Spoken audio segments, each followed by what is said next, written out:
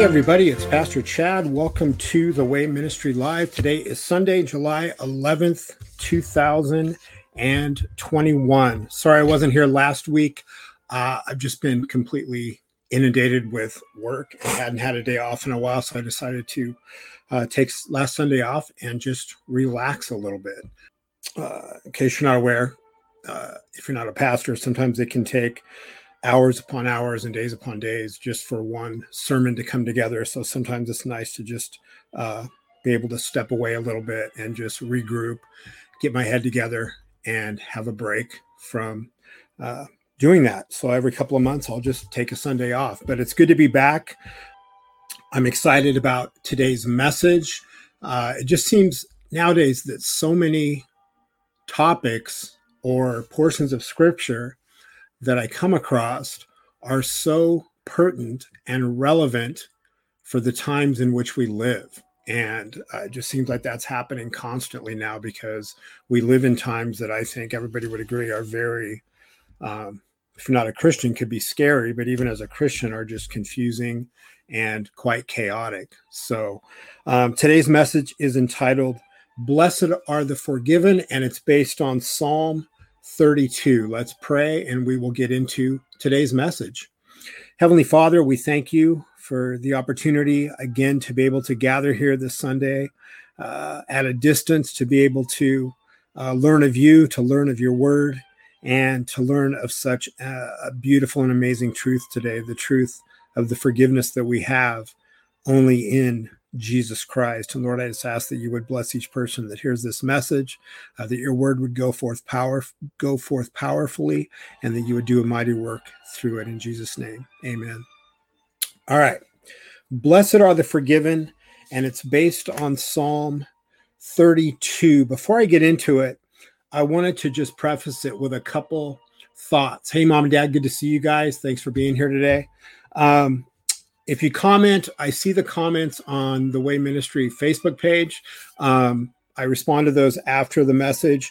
Any other comments I don't see until after I finish preaching because I broadcast to a few different platforms. I heard something on a podcast I was listening to last week, and it really struck me as a truth that sort of addressed what we're seeing very much in the world today. And that was the point that I believe we're living in a time in which the world is transitioning from denial of God to defiance against God. And what I mean by that is we've had a period for quite some time in the world where, atheism has been very prevalent. Just turning down the background music a little bit, where atheism has been very prevalent. And there's been a lot of apathy in the Christian church, not a lot of passion for the Lord and the gospel. But when I'm making this statement, I'm talking about mainly from the perspective of the world. We're seeing a transition, I believe, from a denial of God to a defiance against God. And what I mean by that is from turning the back to raising the fist. Atheists, everybody tells us in the book of Romans clearly that every person knows there is God. There is really no such thing as an atheist. An atheist knows that there is a God. They just make it a lifetime pursuit quite often, sadly, of turning their back on God and not wanting to admit that he exists. And now we're seeing a turning from turning the back on God to the next phase of raising the fist to God, to where, at least for myself, I don't hear so much about atheism now as we see this blatant raising the fist and saying we're going to stand up to God and we're going to do what we think we should do, what we think is right. We're seeing that quite often in humanity, quite often through, I'll just say, the pride movement. Pride is what brought down Satan. So turning the back to raising the fist, from the ignorance of atheism to the pride of blatant, outright rebellion against God. from covert subterfuge to overt, outright attacks against God. We're seeing that happen more and more. Our hearts and minds as Christians must be in communion with the Lord, abiding in him and his word as this increases. And I think there's many examples I could give of this to make my point. And I'm going to actually preach on that topic in the next couple of weeks of how the world is transitioning from denial of God to defiance against God, and give some scriptural examples of where that has happened historically. But I don't think anybody would argue the fact that we are seeing much more than the denial. Defiance, if you look at it biblically, receives a very harsh response in the wrath of God. So I just wanted to preface with that in mind, because Psalm 32 is one of these beautiful portions of scripture that enable us and equip us as Christian believers to make a stand against what's going on in the world, and to not be worn down and drugged down by what's happening in the world, because we will face increasing attacks, increasing ridicule. Fewer and fewer people will want to hear the truths that we proclaim from the gospel of Jesus Christ. And many of those attacks will come from those claiming to be Christian. I can tell you from my own ministry, the harshest, the most intense, and the meanest attacks that I receive and have received historically while being in ministry have been from professing Christians. It's shocking, and it happens continually. The reason I share that is because we have to be ready to accept that. We live in a time where the vast majority of the church is apostate or absolutely heretical, with no understanding of the gospel and far outside what the church is supposed to be. And when that is exposed, they lash out against it. So this is one of those Psalms that helps us keep our heads in the right place and not be worn down or drawn into the negativity that's presented to us from the world and from the false church that's out there. So what I want to do first is I want to read Psalm 32, and keep in mind that this was most likely written after David was confronted by the prophet Nathan. And if you're not familiar with that episode in scripture, David had sinned horrifically. He had lusted after a woman who he had seen from the rooftop of his palace as she was bathing on the roof of her home close by, and he sent for her and had her brought to his palace. They got together. She became pregnant, and her husband, it turned out, her name was Bathsheba. Uriah was one of David's most loyal and most loyal soldiers, and David actually sent him to his death in order to protect himself from the consequences of the sin that he had carried out with Bathsheba. So you've got adultery and you've got murder, two horrific sins that David was confronted with by the prophet Nathan. And it's believed that this psalm was probably written by David concerning that episode. It's not known for sure, but I tend to think that it was. So let's look at Psalm 32 and get into this message for today.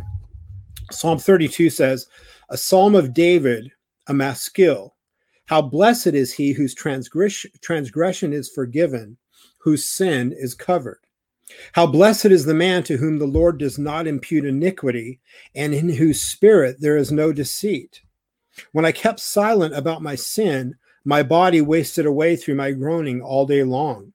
For day and night your hand was heavy upon me. My vitality was drained away as with the fever heat of summer. Selah. I acknowledged my sin to you, and my iniquity I did not hide. I said, I will confess my transgressions to the Lord, and you forgave the guilt of my sin. Selah. Therefore, let everyone who is godly pray to you in a time when you may be found. Surely in a flood of great waters, they will not reach him. You are my hiding place. You preserve me from trouble. You surround me with songs of deliverance. Selah. I will instruct you and teach you in the way which you should go. I will counsel you with my eye upon you. Do not be as the horse or as the mule, which have no understanding, whose trappings include bit and bridle to hold them in check. Otherwise, they will not come near to you. Many are the sorrows of the wicked, but he who trusts in the Lord, loving kindness will surround him. Be glad in the Lord and rejoice, you righteous ones, and shout for joy, all you who are upright in heart. So like so many of the Psalms, it's powerful, it's poetic, and it's a beautiful thing for us to read. But I want to look at it just section by section. But before I do, I want to preface it again with a portion of scripture that if you followed my ministry for any amount of time, you're very familiar with, Romans 12:2, which begins, do not be conformed to this world. And I believe I have 12:2 on the screen here. Yeah. Do not be conformed to this world, but be transformed by the renewal of your mind, that by testing you may discern what is the will of God, what is good and acceptable and perfect. Do not be conformed to this world. This world has false religions. It has philosophy. It has psychology, psychiatry, recovery and self-help programs, new age spirituality, etc. It's an endless parade of failing humanistic band-aids that never come near the cause of the world's pain and suffering. And I've talked about this before. If you look back, even over the last 50 to 7,500 years of history, you see just this constant regurgitating of the same humanistic philosophies with a different label, trying to supposedly fix all that's wrong with mankind.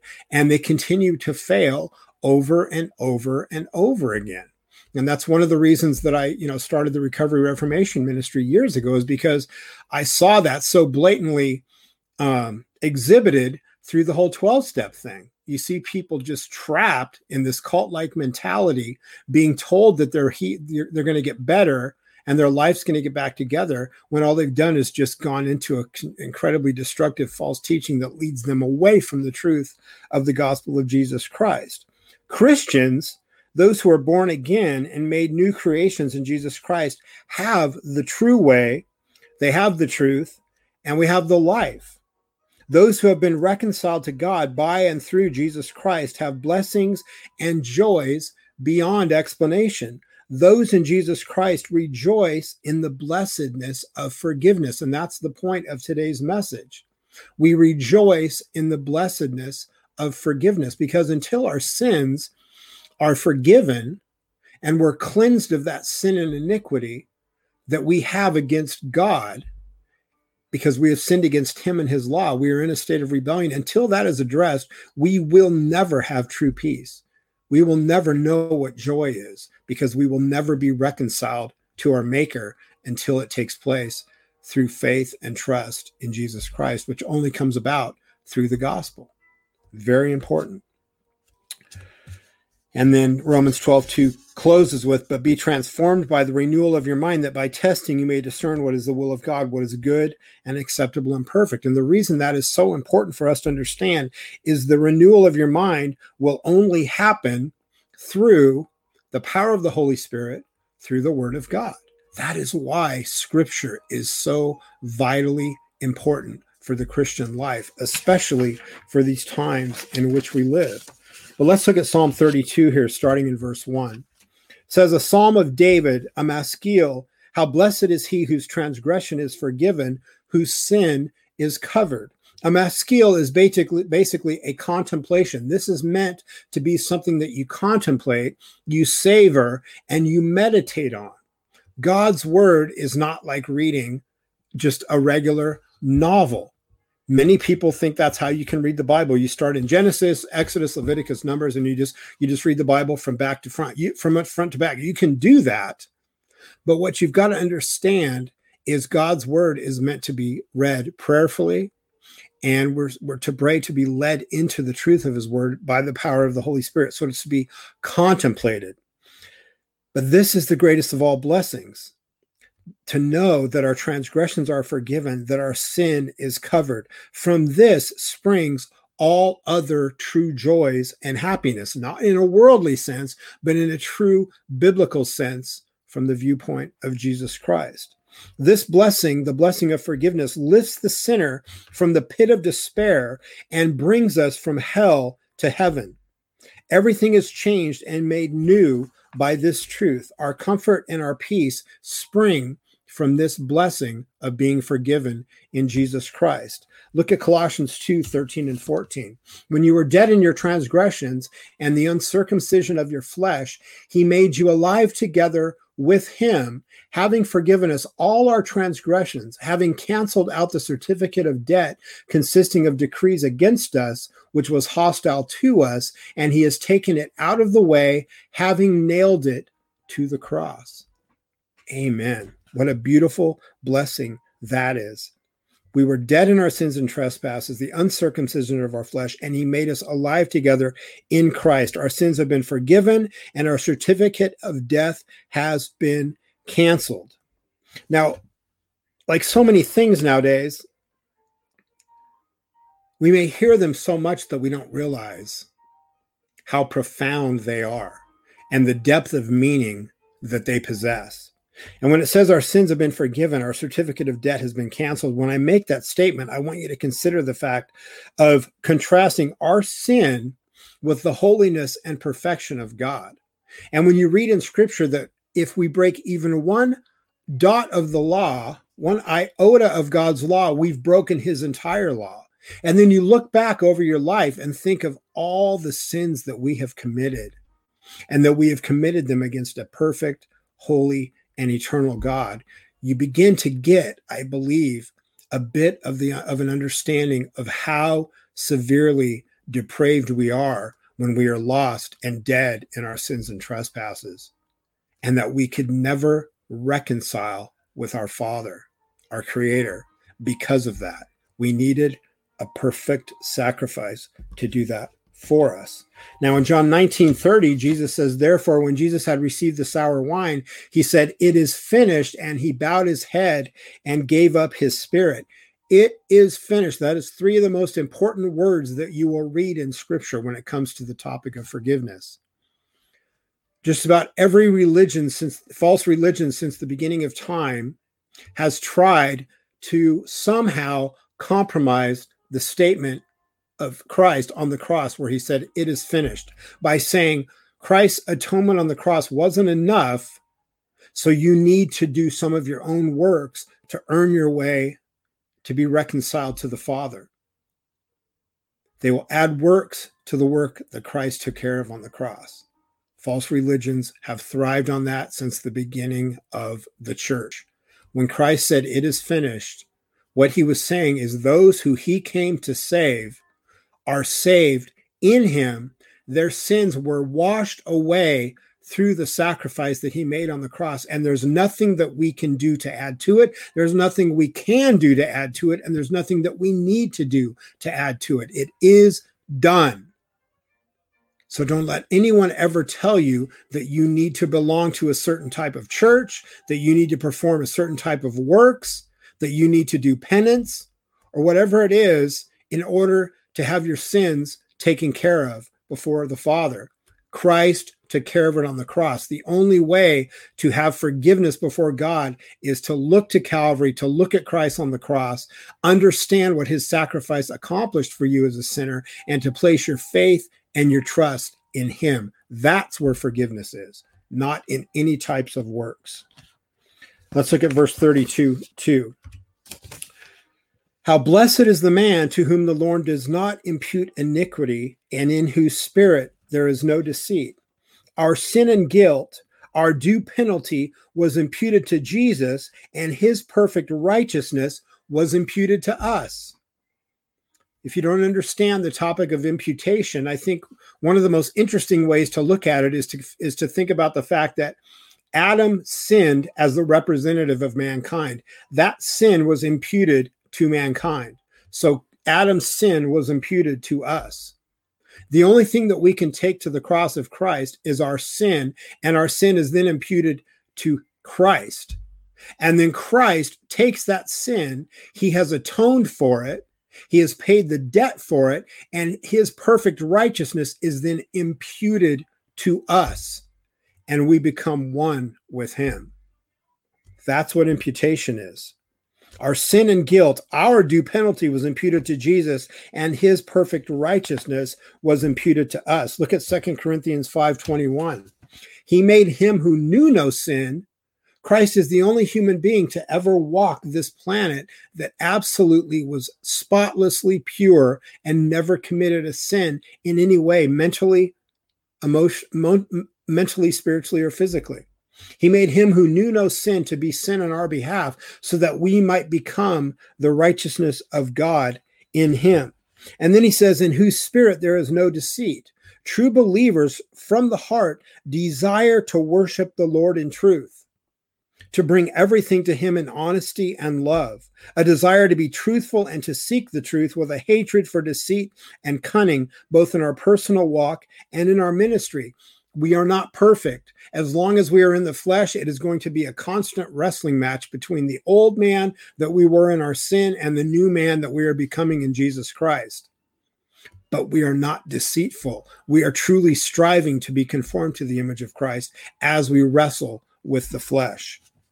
John 4:23 says, but an hour is coming, and now is, when the true worshipers will worship the Father in spirit and truth. For such people, the Father seeks to be his worshipers. And Psalm 119:104, from your precepts I get understanding, therefore I hate every false way.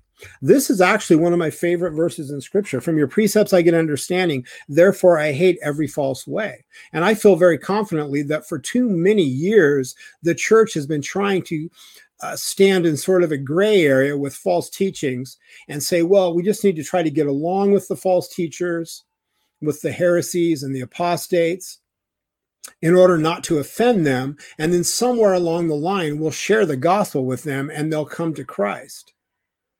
To compromise with false ways. Nowhere in Scripture is that laid out. Christ always preached the gospel convincingly, without compromise, according to the word of God. And many people will say, yes, but it says that he ate with sinners and harlots and these people and tax collectors. Yes, he did. He preached the gospel to them. He didn't become like them. You see, you cannot blend the false with the truth of Jesus Christ. You cannot partake of the table of demons and the table of Christ. It's impossible, and it is totally unbiblical to do so. And it is an example of a lack of faith. If you truly have faith in God's word, you won't worry about the response from the false teachers. You will simply share the gospel, let the Holy Spirit do what he's going to do, and continue on with your walk. So there's nothing wrong with saying, from your precepts I get understanding, therefore I hate every false way. Let's look at Psalm 32, verses 3 and 4. When I kept silent about my sin, my body wasted away through my groaning all day long. For day and night your hand was heavy upon me. My vitality was drained away as with the fever heat of summer. So David is giving us a picture right here of what he was suffering before he had confessed his sin, repented, and sought forgiveness from the Lord. And I don't think there's any human being that can't say, I can relate to what he's going through. Especially if you've got a history like mine, where you've been through drug addiction, alcoholism, or whatever it is. You understand what it is to be silent about your sin. You understand what it is to feel your body wasting away through being in a constant state of groaning all day long and feeling the Lord's hand heavy on you and your vitality drained away like you've got a fever because of what sin is doing to you. Now, this may sound very strange. That is a very good condition for a sinner to be in. That is where sinners need to end up. And that is where the gospel brings a sinner, because that is the condition of body, spirit, and mind that will bring someone to faith in Jesus Christ. Sin drains and wastes and destroys. The wages of sin is death. And there is no suffering like suffering under the weight of the conviction of sin. Now, another point I want to make is Satan is very effective these days at covering up the suffering of sin with lies and false solutions. This is what I alluded to at the beginning. So many people who are suffering because of sin, Satan leads them astray by making them feel better and making them think they found a solution to overcome what it is that's crushing them, because they don't realize it's sin. And it'll be done through medication. It'll be done through self-help programs. It's done constantly through recovery programs. Like I've shared before, when I was told I had a disease, when I first got sober, I thought, well, I can't be blamed for what I've done if I have a disease. And it took 13 or 14 years for that lie to eat away at me, to try to finally bring me to the truth of realizing that, no, I'm not diseased. I'm a sinner. And I've gone in a very bad direction through this whole AA 12-step thing. And I need to find what the truth is. And that truth was, I was dead in my sins and trespasses. I needed to come and place my faith in Christ, not in anything of man. You see? So this is something very important to take away from this today, is Satan is very effective nowadays at keeping people from understanding what it is to suffer because of the sin that they are in.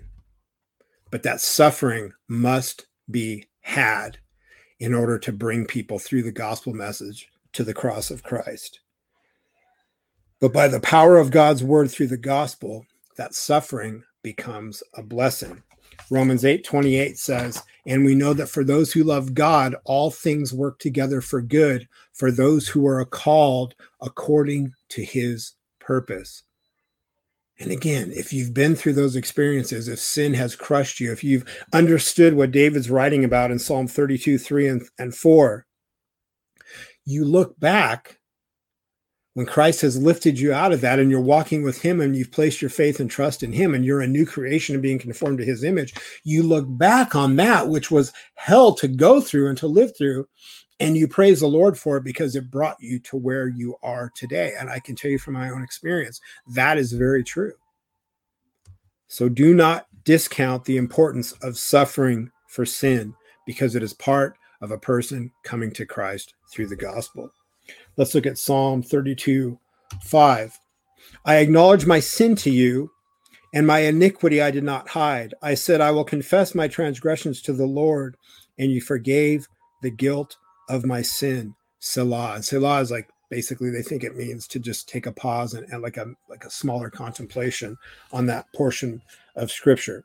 I want to back this up with Psalm 103:10-14, which says, he has not dealt with us according to our sins, nor rewarded us according to our iniquities. For as high as the heavens are above the earth, so great is his loving kindness toward those who fear him. As far as the east is from the west, so far has he removed our transgressions from us. Just as a father has compassion on his children, so the Lord has compassion on those who fear him. For he himself knows our frame. He is mindful that we are but dust. So this psalm is praising the Lord again for the blessing of forgiveness. Believers are freed from God's wrath. Our sins have been covered and paid for, but we must continually bring our sins and our transgressions and our failings to the Lord and bring them to the cross. And again, you can't look at salvation in Jesus Christ as saying, well, I said a sinner's prayer, my passport to heaven is stamped, so I can live any way I want. No, if you have made that conscious decision, which follows being born again, if the Holy Spirit has regenerated you from the dead that you were in your sins and trespasses, blessed you with eyes to see and ears to hear the word of God, blessed you with faith and trust in Jesus Christ, and you are that new creation because of the working of the Holy Spirit. If that has happened to you, then you will understand that your life from that point forward will be a constant self-examination as you are trying to do away with the old person that was dead in the sins and trespasses and to become more and more conformed to the image of Christ that you are to be in the new person that he has made you to be. So examine yourselves and strive to become like Christ, to be conformed to his image. Look at Colossians 3:8-10. But now you also put them all aside, anger, wrath, malice, slander, and abusive speech from your mouth. Do not lie to one another, since you laid aside the old self with its evil practices, and have put on the new self, who is being renewed to a true knowledge according to the image of the one who created him. So Paul's given us a picture there of putting away what he's given us a picture of was the old person and becoming the new person that we are in Christ.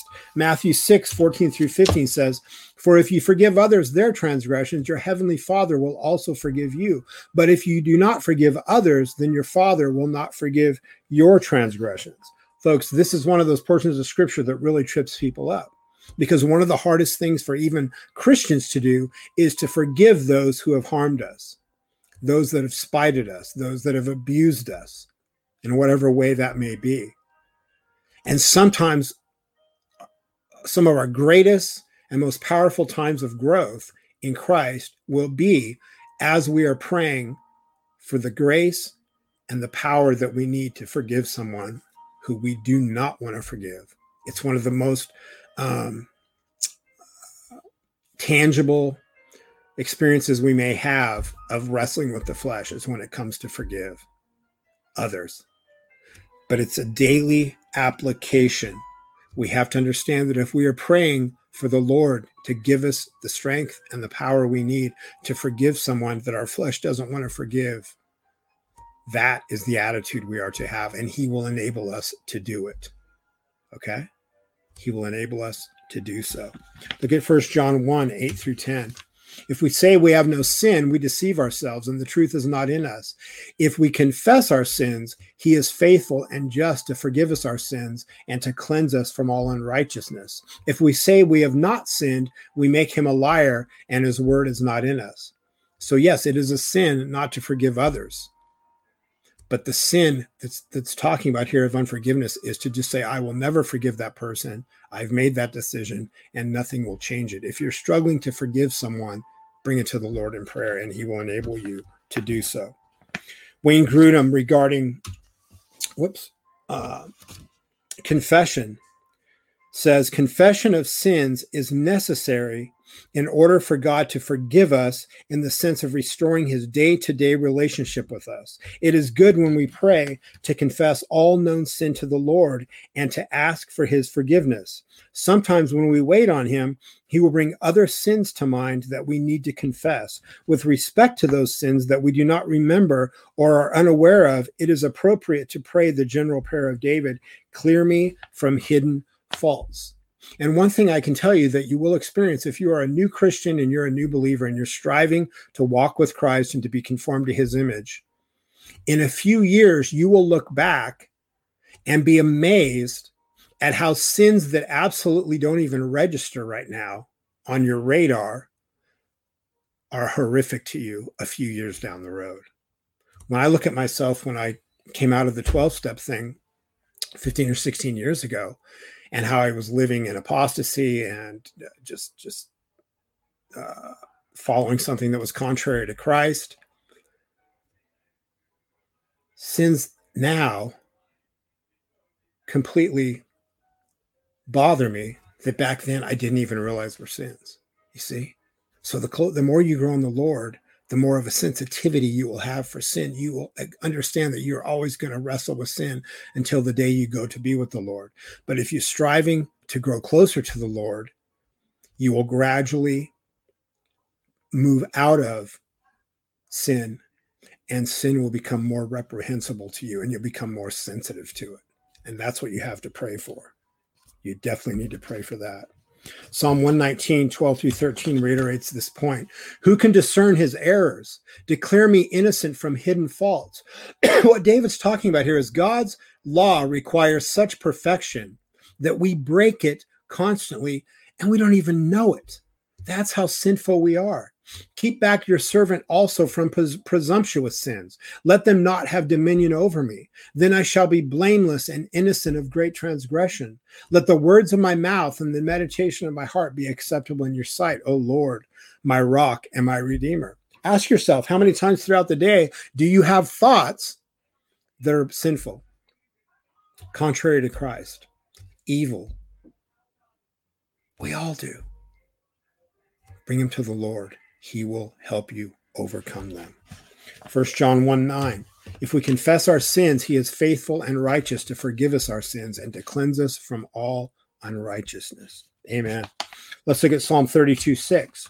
Therefore, let everyone who is godly pray to you in a time when you may be found. Surely in a flood of great waters, they will not reach him.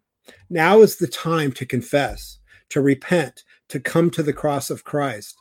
God's mercy is held forth in the gospel, but the day of judgment is coming. The message of the gospel is powerful. The message of the gospel is all we need to win people to Christ, for ourselves to come to Christ, to strengthen us in Christ. It is all we need. But if you're not in Christ and you have not placed your faith and your trust in him and are not following him, you have to understand that the day of judgment is coming. And when that day comes, there's no second chances after that. Psalm 69:13 says, but as for me, my prayer is to you, O Lord, at an acceptable time, O God, in the greatness of your loving kindness, answer me with your saving truth. Our faith is founded on the rock, and he will protect us from the flood and the tempest. Amen. Let's look at Psalm 32:7. You are my hiding place. You preserve me from trouble. You surround me with songs of deliverance. Now David's talking about, he's given us a contrast. Look at, if you think back to verses 3 and 4, when he was absolutely crushed by his sin, and then you contrast it to what he's proclaiming now, he sees the Lord as his hiding place, preserving him from trouble, surrounding him with songs of deliverance because he's been delivered from his sin and from the penalty of his sin. And then he says, Selah. Only a believer, a child of God, can understand and grasp the awesome truth that David is writing about here. It's a very comforting meditation for the times in which we live. When you see the world going crazy and you see so much heresy and apostasy, and people, if you're in ministry, believe me, people are attacking you constantly, whether they're sending you false teachings, they're attacking what you're trying to preach about of the gospel. I have friends who are apologists who receive death threats. But if you understand that you are hidden in the Lord, he is preserving you from trouble, and he surrounds you with songs of deliverance, you don't let those things affect you. Only a believer, a child of God, can understand and grasp these awesome truths. It's a very comforting meditation for these times in which we are living. We are hidden in Christ, preserved from trouble, surrounded with songs of deliverance in the midst of the storms of this world. Now, this is very important. We are protected in the midst of the storms, not always from the storms. Both believers and unbelievers experience the storms. But as the unbeliever is washed away because their foundation of sand crumbled, the believer stands calm and protected on the foundation of the rock, which is Jesus Christ. That's the difference. Praise the Lord for that. Let's look at Psalm 32:8, the next verse. I will instruct you and teach you in the way which you should go. I will counsel you with my eye upon you. This is a promise from the Lord. If you are truly seeking him, he will give you instruction. He will teach you so you know the way to go, and he will counsel you, and he will have his eye on you. What an awesome picture that is for a believer to consider. Abide in Christ, abide in his word, look to him, follow him, and stay on the narrow path. John 15:7-10 says, if you abide in me and my words abide in you, ask whatever you wish and it will be done for you. My Father is glorified by this, that you bear much fruit and so prove to be my disciples. Just as the Father has loved me, I have also loved you. Abide in my love. If you keep my commandments, you will abide in my love, just as I have kept my Father's commandments and abide in his love. Pray that the Lord, through the guidance of the Holy Spirit, will bless you with wisdom, knowledge, and understanding of his word and of his way. Folks, you cannot stay on the narrow path without the guidebook for the narrow path. And that guidebook is the Bible, the holy word of God. If you are not reading the Bible, if you're not striving to learn of Christ, to see more of him, to be conformed to his image through his word in the Bible, how are you going to stay on the narrow path? Because that is our map for that path, the Bible.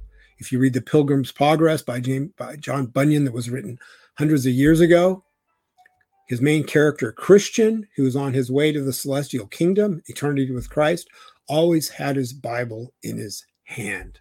It is all you need. 2 Timothy 3:16 and 17 tells us that the word of God is all we need in the Christian walk and in Christian ministry. Do not let people tell you that you need to add to it, that you need to change it. Just read it, learn it, trust it, and strive to understand it. Let's look at verses 32:9 and 32:10. Do not be as the horse or as the mule, which have no understanding, whose trappings include bit and bridle to hold them in check. Otherwise, they will not come near to you. Many are the sorrows of the wicked, but he who trusts in the Lord, loving kindness shall surround him. Verse 9 is a symbol of those trapped in the lies of false teachings. They are like horses or mules that have no understanding. That is so common in the modern church. And trappings can be explained as many are the sorrows of the wicked. Because when you're in those false teachings, when you're in the ways of the world, you are trapped. And the only way out of that trap is through Jesus Christ and his gospel. Psalm 1:1, one of my favorite Psalms. How blessed is the man who does not walk in the counsel of the wicked, nor stand in the path of sinners, nor sit in the seat of scoffers. I'll read that again. How blessed is the man who does not walk in the counsel of the wicked. We don't take counsel from those of the world, nor stand in the path of sinners. We are on the path with Christ, nor sit in the seat of scoffers. We don't sit and scoff at the truth of God. To walk in the counsel of the wicked is to walk in the ways of the world, to rely on the ways of the world rather than the way and the truth and the life, which is Jesus Christ. And folks, I'm sorry, I always bash on the modern church, but the modern church is walking mostly in the ways of the world and trying to find ways to make Christianity more palatable to a worldly taste. Never change it for the world. Simply do what God's word tells you to do. Walk where it tells you to walk in the way that it tells you to walk. Simply follow Christ and don't worry about what the world's doing. Psalm 1, 2, and 3 is a continuation from Psalm 1. But his delight is in the law of the Lord. His delight is in the law of the Lord. You will find happiness, peace, joy, and comfort and purpose in the law of the Lord. When I say the law of the Lord, you could say scripture. The law is not just God's law, it's scripture. And in his law, he meditates day and night. It's not an hour a day. I spend my first 2 to 3 hours every morning in scripture, reading the word, praying over it. But that's not all. I want it to be in my mind, in my heart, constantly throughout the day. The more it's in your heart, the more comfort you will have. He will be like a tree firmly planted by streams of water, which yields its fruit in its season, and its leaf does not wither. And in whatever he does, he prospers. You cannot ever, I can't explain enough the importance, especially in these times in which we live, of being in God's word constantly. Memorize it, pray about it, learn all you can about it, and never let anybody tell you that you need to add to it, you need to change it, that it's not enough. Seek Christ in his word, and he will never fail you. He will always show himself, and you will gain wisdom, understanding, and knowledge of him if you're truly seeking him through his word. Let's close with the last verse, Psalm 32:11. Be glad in the Lord and rejoice, you righteous ones, and shout for joy, all you who are upright in heart. We shout for joy because we are upright in heart. Why? Because we have Christ's righteousness imputed to us. It's nothing of us. It's all of Christ. Amen. Let's pray. Heavenly Father, we thank you again that we're able to learn of you and to delve deeply into your word. And Lord, I just ask that you would bless everyone that hears this message, that you would open your word more clearly and more fully to those that hear this message, and that you would do a mighty work through it, and that the gospel would go forth powerfully through every person that hears this. Please guide us in the coming week, open doors of opportunity for the gospel, strengthen us, and help us to stay on the narrow path without any compromise with this world. In Jesus' name, amen. Thanks for being here today, you guys. If you get a chance, visit our sponsor website, elephantwalk.net. Caring in every step reflected in the quality of our products and efforts to combat poverty and support wildlife conservation that our sales help support. We import products right now, mostly from Kenya. We're considering a few other countries right now as well. And this company was started to help support the ministry and to help support the people who we do business with in Kenya and help lift them out of poverty. If you go to elephantwalk.net and type in The Way, all lowercase, at checkout, if you decide to make a purchase, you get 10% off. And like I said, the proceeds help us do what we do both here and in Kenya. Another point I wanted to make was starting to think about the next trip to Kenya. We very, very much want to get the Bible school established at my friend Pastor Patrick's church in Nairobi. I think what I may do is have Pastor Patrick come on in the next, maybe sometime in the next month, and him and I could both be on a Sunday. I noticed that he's on today. Hey, Pastor Patrick. And he has a school at his location in Nairobi for children. He also has another one in Kisii for children that he runs. They are very much in need of support. And we want to open a Bible school at his church location in Nairobi because I can tell you folks from being there a lot, Africa is inundated with false teachings from America. And we want to make a place, see a place grow up that will be a bright, shining beacon of light for the gospel of Jesus Christ. But sadly, like everything else in this world, it takes money to do that. And we need all the support we can get. This is a massive undertaking. We really want to be able to engage in this battle more fully. COVID has absolutely devastated fundraising efforts, not just for our ministry, but probably for just about every true Christian ministry over the last year or so. So I'd ask you to please prayerfully consider donating generously so that we can get this moving forward more quickly and to get it established more fully. My goal is to have the school up and running, students being taught, conferences being held, and just constant activity centered around the gospel by April of next year. So there is a timeline that we're trying to meet, but right now our only limitation is financial. So we need all the help we can get. And with that, I want to thank those that do support this ministry. There are a few families and individuals that have been so generous and have stood behind me and this ministry for the last, 5, 6, 7 years and enabled me to do what I do. And we just need more people like that to come on board and to help us because it is a joint effort. And the way I look at it is, like I've talked to others, I talk to my brother about this all the time, is we want to be able to look back when we're in the kingdom and say, we were able to leave that legacy. And I think that would just be awesome. If you can leave a legacy that is moving the gospel of Jesus Christ forward, praise the Lord for that. So that's what we're trying to do. You can visit the website at r122.org. You can subscribe to the podcast. The podcast is basically the audio from each week's sermon. I usually release it the following Thursday to Saturday, sometime depending on how busy I am. Just go to christianpodcastcommunity.org and search for The Way Radio in the search field. You can also listen to other Christian podcasts there. Right now, we're still on YouTube. I haven't published anything in the last few weeks to get that third strike taken care of, so they kicked me off. Just search for The Way Ministry Church.